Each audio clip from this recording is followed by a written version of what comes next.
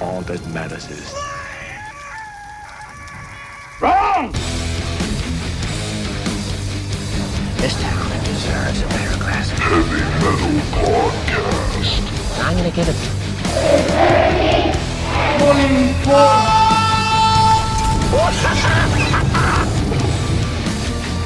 If you do not listen, then the hell with you. Walk through the gate of consciousness. Stone floors drop from under you. Yes, let's do this. Ronnie James Dio, Part 3-0. Can you feel the magic, Mother Punchers? Feel it floating in the air? I certainly do. Because we are leaving the formerly occupied territories of central upstate New York, once plagued by a tiny militant faction of honky-tonk insurgents, and headed straight for the Customs and Border Protection Agency of the motherland. Our most glorious and sovereign nation state, the united subgenres of heavy metal. Pro tip here for all non-native speakers: when they ask you if you have anything to declare, just yell Slayer really loud. And if you happen to be wearing any band merch at the time, I wouldn't admit it if you're going to see them in concert. While technically not a crime, it's generally frowned upon by the hardliners they get to staff those things. Those dudes are pretty hardcore hardcore. But now that you poor, tired, huddled masses and wretched refuse are here, welcome to And Volume for All, a deeply reverent and lovingly irreverent exploration of the history, philosophy, and future of the greatest music in the world, heavy metal. I am your host, I'll working environment, Quinn. As you can hear, I was a little under the weather this week, and it wiped out my voice completely, which makes it hard to record a podcast. It would have just been 5 minutes of silence and then half of a Dio song. More silence, more half of Dio, and then it would end. Actually, that sounds like a pretty good podcast. Speaking of podcasts, we are going to pick up where we left off with our holy deep dive into the life and works of the late and the great Ronnie James Dio, which we can now officially call him. Question. Yeah, hey, Nawab, I just about to start the show, so... Yeah, that's why I stopped you. I got a question. You sound like you got what I got. It's going round. Got a question. Okay, well, can it wait until I finish So what I'm thinking is this. If it's so dark, how does he know there's a rainbow in there? What? Who? The bloke in the song. Ronnie James Dio? Yeah, the tiny bloke from the song. Ronnie James Dio. Whatever. How's he know if it's so dark? How does Ronnie James Dio know if there's a rainbow in the dark if it's so dark? I was just thinking that same thing. I know. I was rephrasing the question to figure out why I decided to become a podcaster. Okay, well, it's not a literal rainbow. It's a song lyric, and more specifically, a simile. Simile to what? No, not similar. It's a simile. That bint what did the show with Regis? No, that's Kathy Lee. And don't say bint. That Carlin what they shut up in his sepulchre in a kingdom by the sea. No, that's Annabelle Lee, and I don't know what Carlin means, but I'm pretty sure don't say that either. A simile, Nawabum, is an abstract comparison when you describe something as having the qualities of another thing for the purpose of emphasis. Like, okay, what do you write songs about? Motorcycle. Motorcycles? No. Motorcycle. Okay, so a motorcycle is fast, right? Right. And powerful. Oh, yeah, that's also true. Okay, so what's fast and powerful like a motorcycle that's not a motorcycle? How about a really fast and powerful motorcycle? Yeah, you nailed it. Right. So how's he know there's a rainbow in there? You know what? I don't know, Nawabum.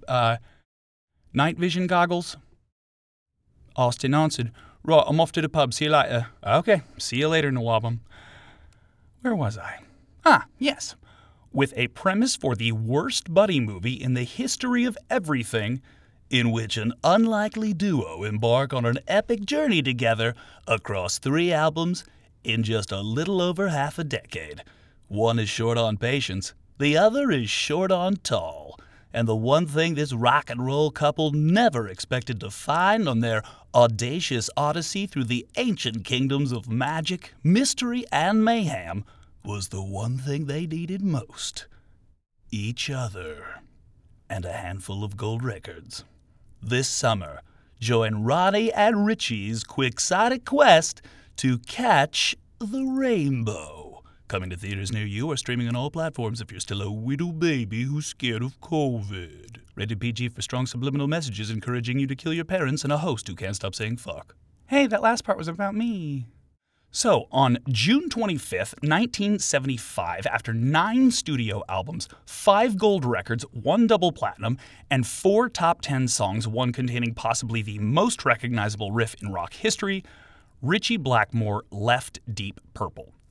But the band's now former lead guitarist wouldn't leave the group he founded 7 years earlier without a backup plan. Ritchie Blackmore knew he had an ace in the hole, and he called it Rainbow. I think I just unintentionally said that Ritchie Blackmore had a rainbow in his ace hole, and I want to apologize for that because I really should have intended it. The group was comprised of all former members of the band Elf, not named Steve Edwards, and of course Ritchie Blackmore himself, who took the band's name from the famed Rainbow Bar and Grill in West Hollywood, which served for decades as the second home to one Lemmy Kilmister of Motorhead, who just can't seem to leave my podcast alone. I've got a lot of love to give. I know you do, Lemmy. That is until Motorhead's frontman relocated to West Hollywood so that he could turn his second home into his actual home. There is now, I kid you not, a memorial statue to Mr. Kilmister on the back patio of the Rainbow Bar and Grill, unveiled after his death in 2016, which is both cool as shit and feels a little bit like overkill. Which is cool as shit. But the seeds of demise for Rainbow's original lineup had been sown into its name from the beginning, where upon the release of their eponymous debut, the band members were surprised to learn, with one very likely exception, that they were, in fact, Ritchie Blackmore's Rainbow. Gary Driscoll, I'm looking in your direction. It has been frequently reported that the lead singer and lead guitarist both joked about the band being called Ritchie Blackmore and Ronnie James Dio's Rainbow, which is not actually a joke because the project was more or less a creative partnership between the two, and because jokes are typically funny. That's not my standard, but I am open to other interpretations. But after the duo recorded 16th Century Greensleeves and Black Sheep of the Family in a Florida studio in 1974, before the release of their debut LP in 1975, Blackmore, Dio, keyboardist Mickey Lee Soul, drummer Gary Driscoll, and bassist Craig Gruber, whose 2 older brothers would be tragically murdered years later by a New York City detective and well-known loose cannon John McClane, traveled to Germany to record the remainder of what was intended as Ritchie Blackmore's first solo record after his departure from Deep Purple. The album was recorded at Musicland Studios in Munich, known better to locals as Musiciankeitenland verstehen, bis du die feinste Schnitzel haben mocht schnell und deine Geburtstag. Studios. And people say French is beautiful. So, due to ruthless German efficiency in all things except language, it was only a few weeks before the band had a finished product. And on August 3rd, 1975, the slow-swelling tide of funk that had doomed Blackmore's involvement with Deep Purple finally began to recede. The torrential downpour of Google Maps-inspired honky-tonk from Elf had dwindled to a drip, sending the spurious Southern sprite back home to Tennessee. Not his home, but a home. Anyway, I think people still live there, who knows? And for the first time in Ronnie James Dio's decade-and-a-half-long sojourn through the deserts of boogie-woogie and brummagem blues, a light had suddenly revealed itself in the black. A new dawn was rising, and the dimmed horizons of heavy metal began to shine once more, presaged by a shimmering spectrum of vibrant, scintillating color. And here it is. This is Rainbow. I'm a wheel,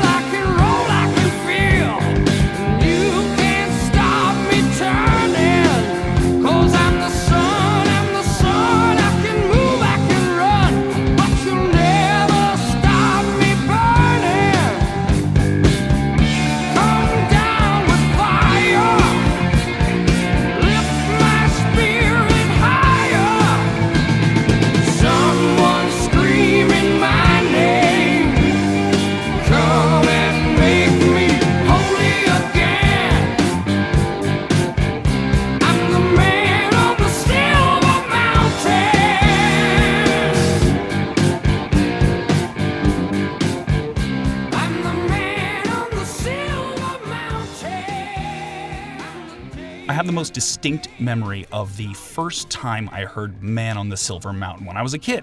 I was alone in my basement, which means I could have been anywhere from age 8 to 18. Or 28. Anyway, that's not the point. I was playing a Dungeons & Dragons themed computer game. Wow, this is not going how I had hoped, for the record. The game was called Pools of Darkness, and I remember it was a series of floppy disks that ran on MS-DOS, so this must have happened at some point in the late 1840s, but I had my local rock radio station playing in the background, and I left the room for some reason, probably to do something really cool and grown up. But when I came back, 101 KUFO was playing Man on the Silver Mountain as one of 3 Dio songs for what they used to promote as their Menage a Trois weekend. This 3-song block of a single artist that I guess was also having sex with 2 people at the same time. I'm not sure on the particulars. But as is fairly obvious, that moment and that sound burned itself into my brain in a very serious way. At that point in time, I had no idea that Dio was anything other than a solo artist, mostly because the other 2 songs on that block were Holy Diver and Rainbow in the Dark, which were the only Dio songs that I had ever heard played on the radio before then. There are these times in one's life, and we all have them, when seemingly out of nowhere a piece of music or art opens a door in your head. And you realize with almost divine clarity that you have no choice but to walk through it. Even at what I really hope was a young age, I knew that my life as an audiophile would be forever divided into the period immediately before and immediately after that very formative event. Now, Man on the Silver Mountain isn't my favorite Dio song, and its revelation in my life didn't send me into a fanatical crusade to discover Rainbow or Dio-era Sabbath, but in a way not dissimilar to how heroin addicts describe their first Uber ride on that particular dragon, the opening track of Rainbow's debut album had hollowed out a kind of insatiate pit somewhere in my being, which meant that I would spend the rest of my life seeking out any experience of music even remotely similar to the introduction of Rainbow into my universe. And again, the weird thing is that I recognized it immediately, even as a child or a severely developmentally arrested man-child. Significant either way. I knew that I had crossed a threshold that day, and no experience of music or art could ever truly satisfy the rapacious hunger of that yawning and bottomless pit, which was now an essential part of my nature as a human. So, thanks, Rainbow. Cool song. But as it turns out, the world is filled with broken people. In fact, it's my best demographic for the podcast. And I love you hollow-hearted mother punchers. And nowhere was the growing appetite for a newer, heavier breed of metal more evident than in the popular reception to not only the song, but the album from which it came, and the newest avatar of Ritchie Blackmore's musical project as it was expanding the nascent genre of heavy metal. The debut went to 11 in the UK and 30 on the US Billboard charts, and broke into the top 100 in Australia, Canada, Japan, Sweden, and New Zealand. But honestly, I think New Zealand only liked it because they knew their parents would hate it back in Zealand. That joke only works if you're an American and don't know that Zealand is an actual place. USA! US! By way of comparison, that probably only Ritchie Blackmore and I would ever make, the guitarist's former band released their follow-up to Stormbringer just 3 months after Rainbow's arrival in November of 1975. The unfortunately titled Come Taste the Band charted below their ex-guitarist's new musical girlfriend at number 43 in the US and 19 in the UK.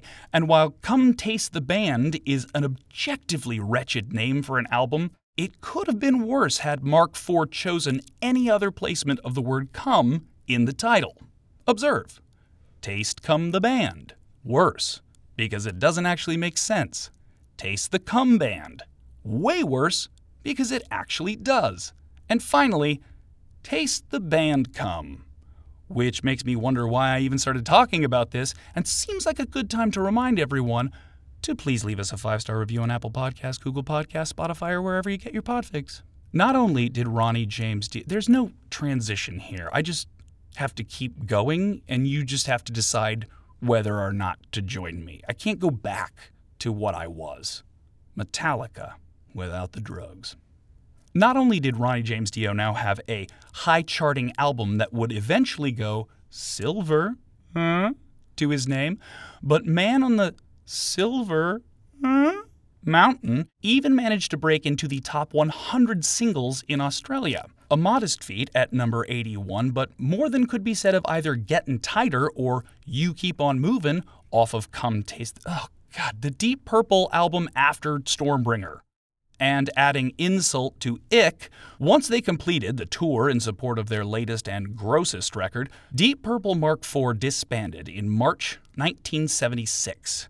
Tragically, 8 months later, Blackmore's replacement on guitar, Tommy Bolin, would die of a cocaine overdose, as well as an alcohol overdose, and a lidocaine overdose.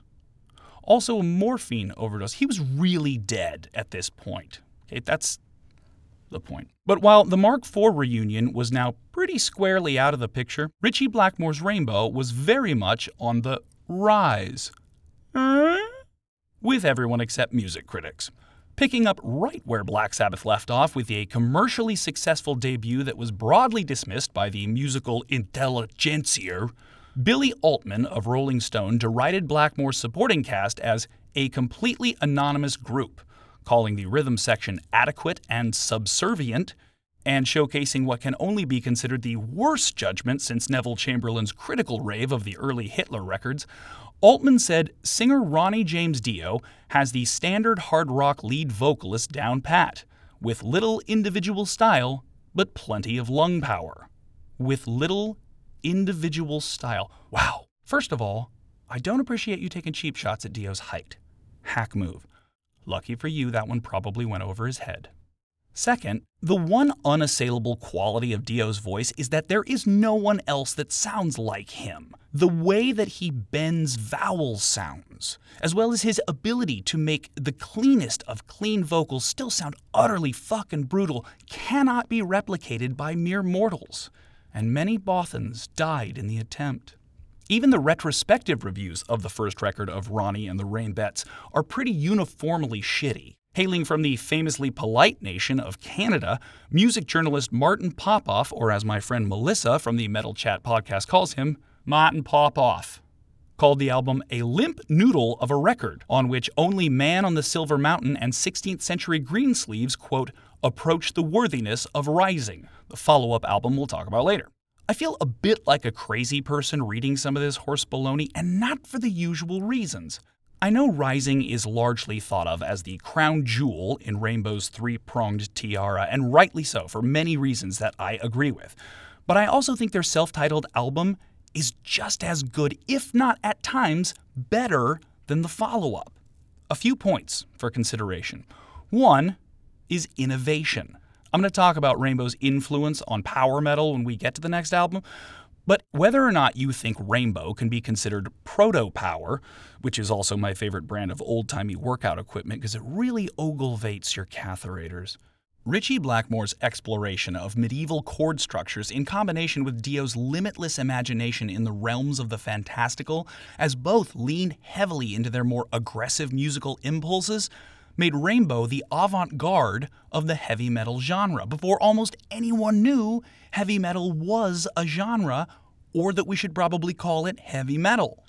And while you could argue that Sabbath and Zeppelin had been writing fantasy-themed metal since 1970, Rainbow's sweeping, romantic visions were vast distances from the apocalyptic morality tales of Sabbath, or the handful of Tolkien references Robert Plant adapted into Zeppelin lyrics.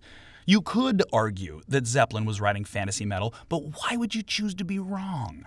Other than Achilles' Last Stand and Kashmir, most Zeppelin tracks that you could put in that category are either not metal, not fantasy, or not neither.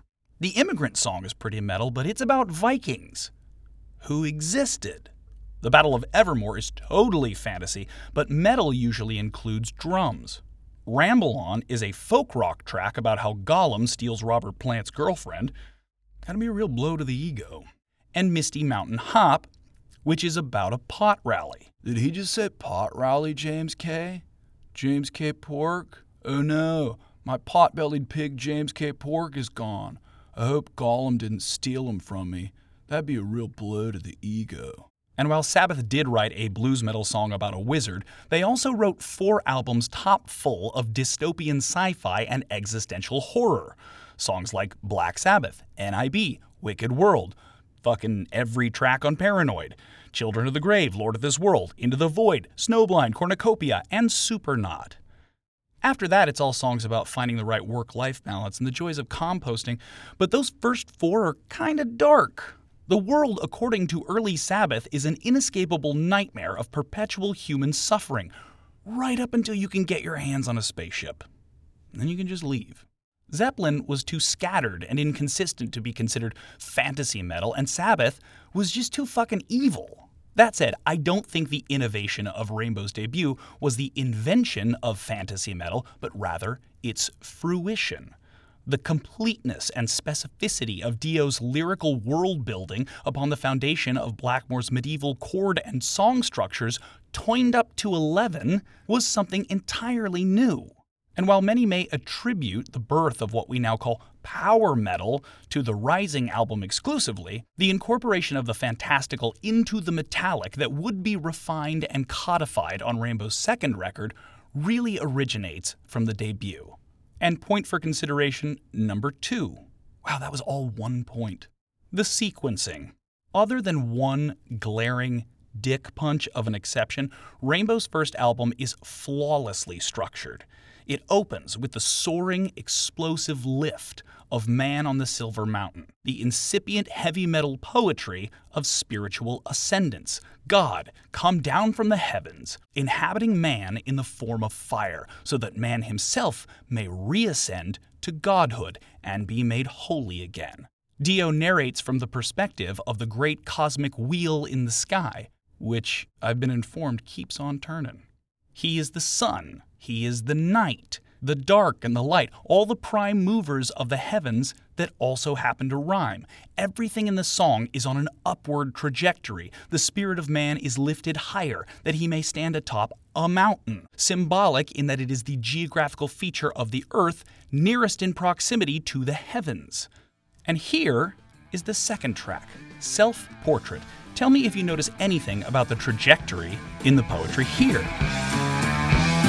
Make me a picture and hang it on the wall. Color it darkly, the lines must start to crawl. Down, down, down. Spin me around and around. Draw me away to the night from the day. Leave not a trace to be found.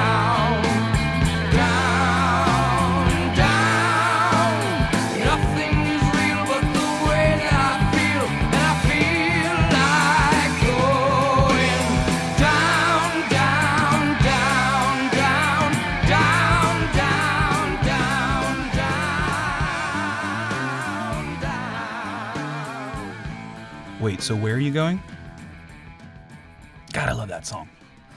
Black Sheep of the Family is an up-tempo blues rock cover in nothing but major.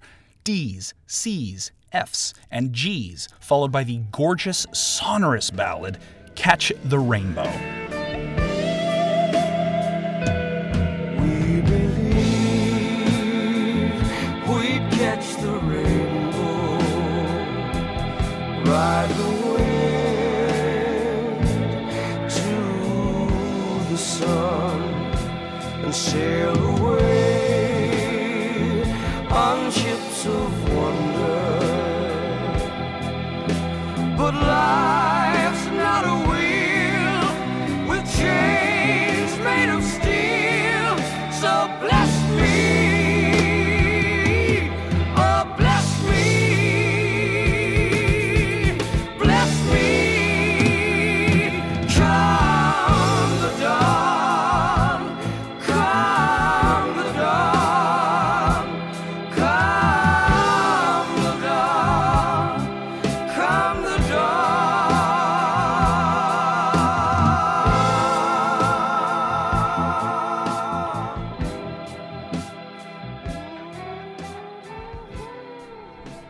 God, I love that song too.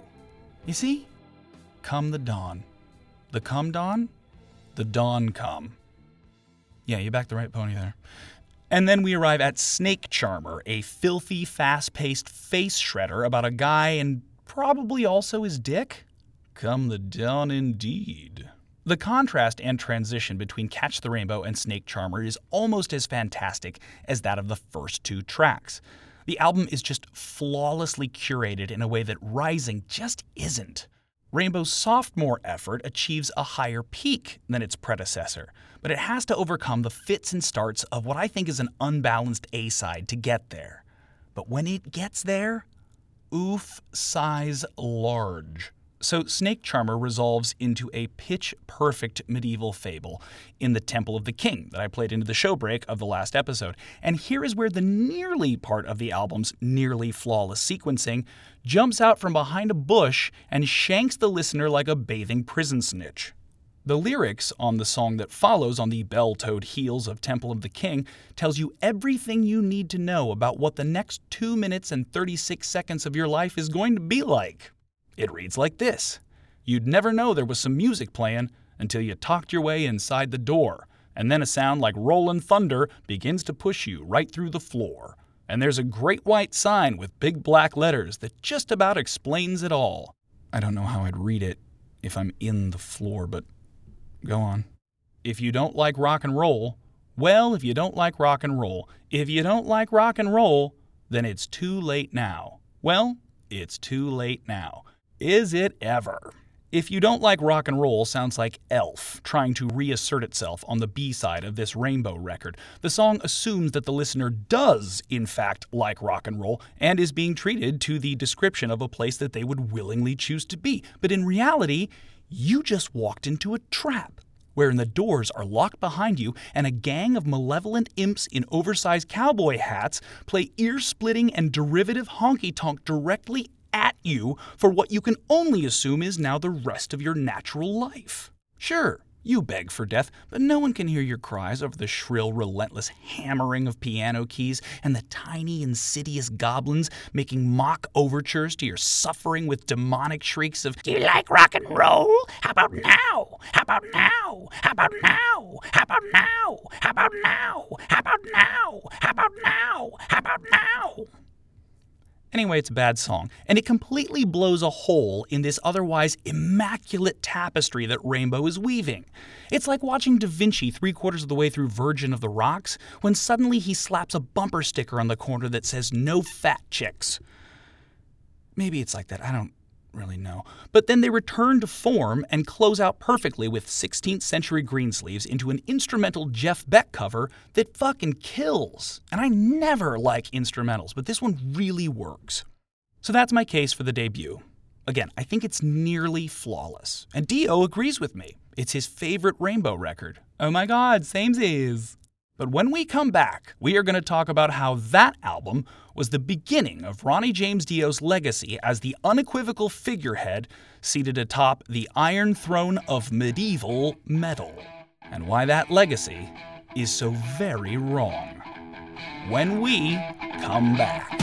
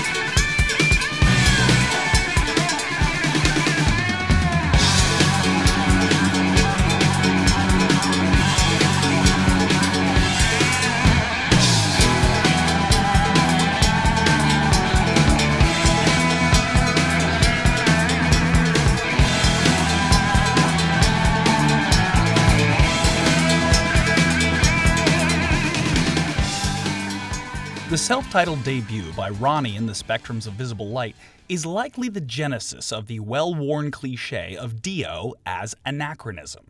He's that guy from the decade before this one who screams at you about Teutonic knights and unicorn magic. Much of the subject matter off of the album is explicitly medieval, or rather, medieval fantasy. The crossbows and drawbridges of green sleeves, the conjuring circle and the year of the fox in the Temple of the King, but I don't think it would be fair to view Dio's lyricism as a purely intellectual or academic fascination with what is commonly known as nerd shit.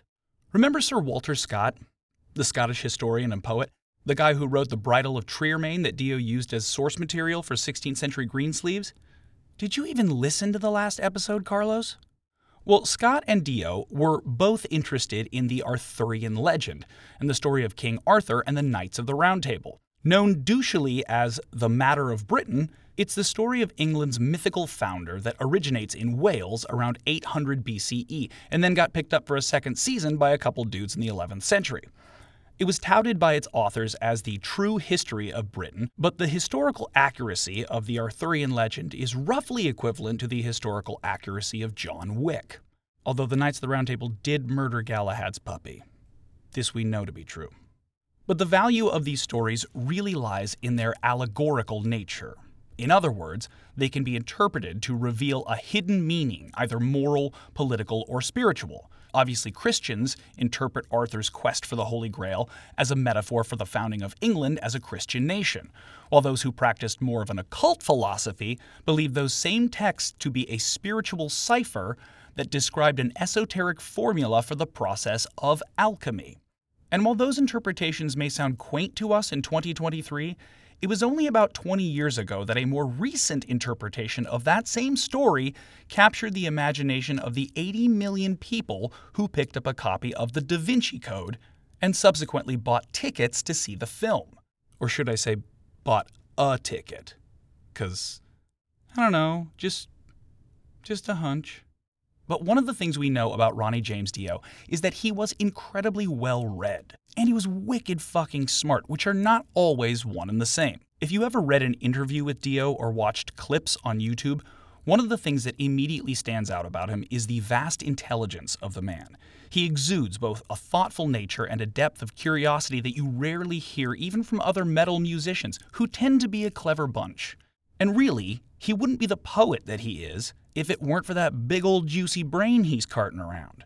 Dio may have had an intellectual or aesthetic interest in nerdy medieval shit, but we also know that he read Walter Scott and Keats, so he very much understood the allegorical potential of storytelling from an early age.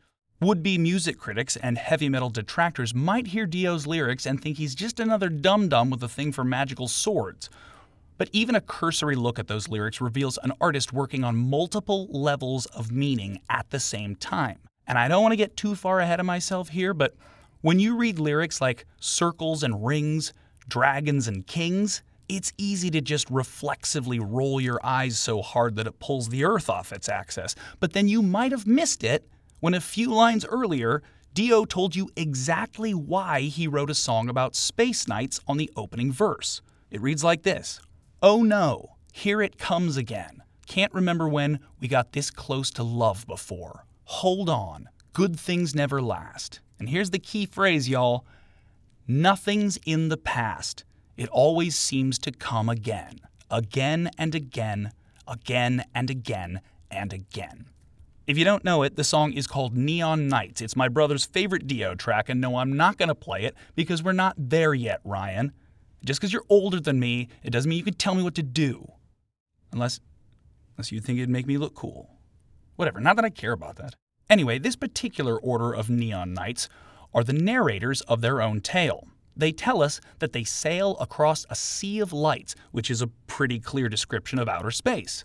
They also tell us that they move on never-bending light, and we know from Einstein that what bends light is the gravitational warping of space-time. We also know that neon gives off a red line emission when highly pressurized and combined with helium and an electrical charge to create lasers.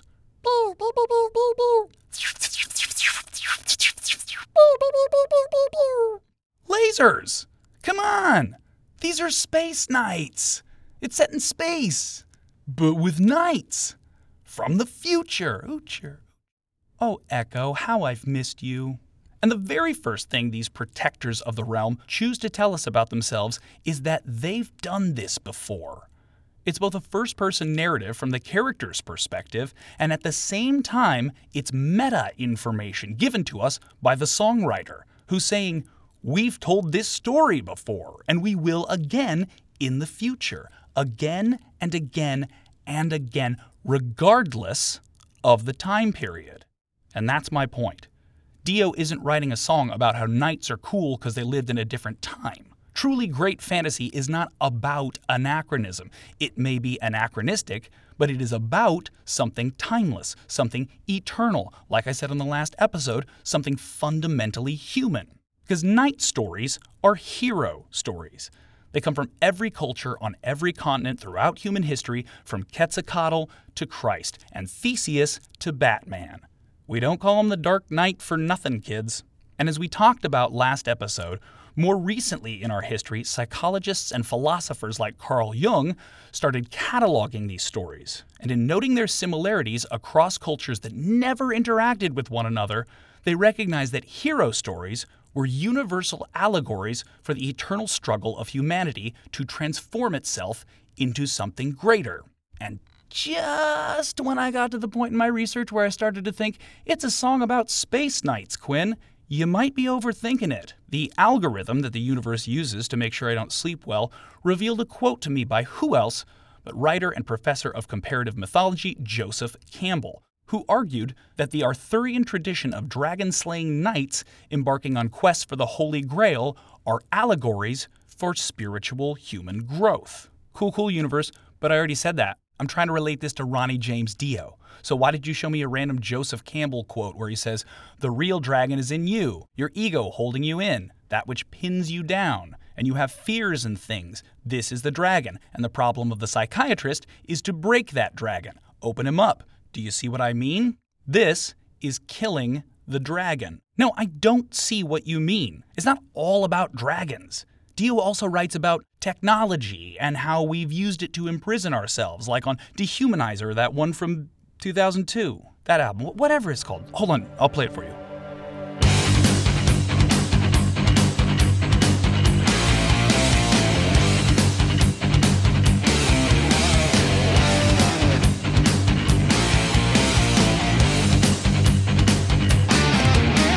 Silence, we hunt for the queen. Sign of the cross and pray in between.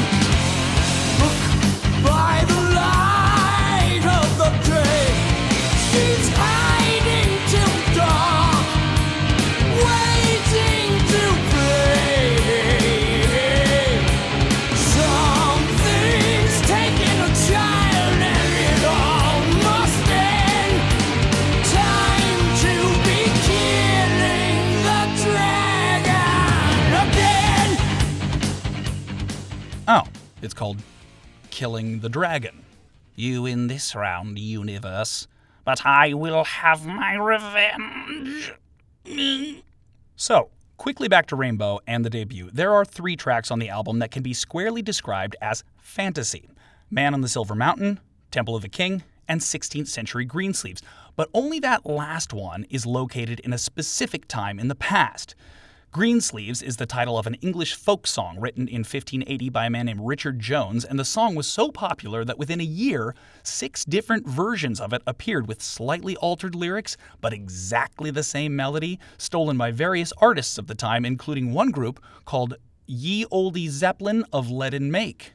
It was the best version, though. Actually, Ritchie Blackmore told an interviewer in 1975 how exactly Dio let him know that he had finished the lyrics for their first original collaboration. He recalled, "I went to the door one night and there was an arrow in the door holding a piece of paper, and it had this song written on it. There was a note attached reading, 'Please record this song or I'll shoot you.'" Quick side note, that's fucking rad. Almost everyone around Ronnie James Dio, including Ritchie Blackmore, talks about his awesomely weirdo sense of humor. In fact, Blackmore said that Dio was one of the only people who could make him laugh, which I think is a really cool window into their creative chemistry early on. I guess he never met Pete Davidson, though, because then there'd be two, I bet.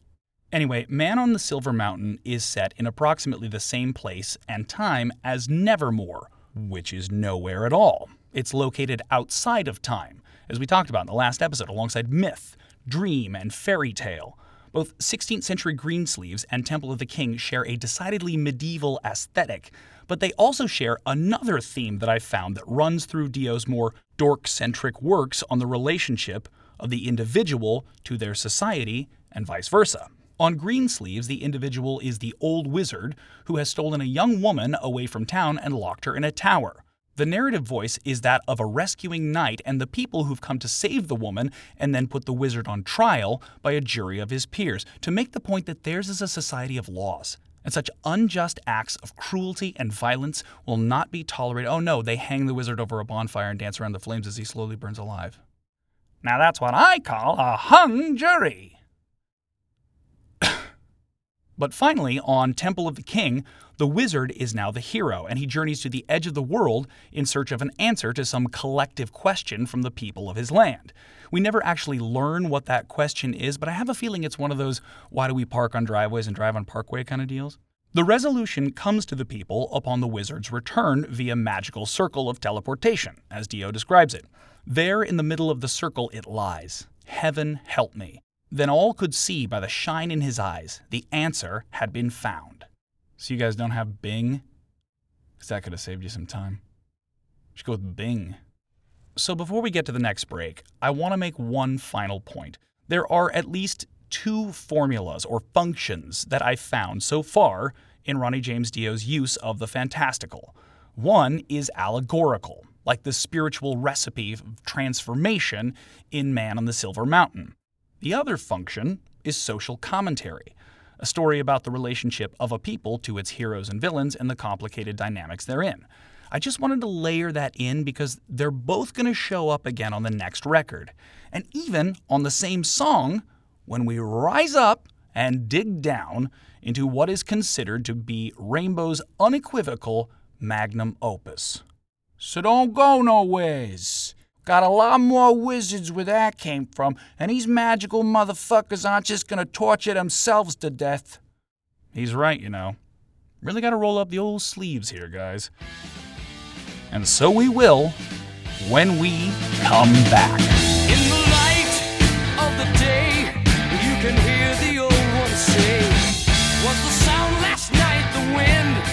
Can you feel the change begin? By the fall of the snow, a single soul will go. With footsteps on the white, there's an unholy light. There's a hole in the sky. Something evil's passing by. What's to come when the siren calls you go? To run with the wolves. When the world makes a turn, the eyes of one will learn that a sound just like the wind only makes the change begin. By the end of the rain, the feeling's past again. From the things that snap and bite, an unholy light. There's a hole in the sky. Something evil's passing by. What's to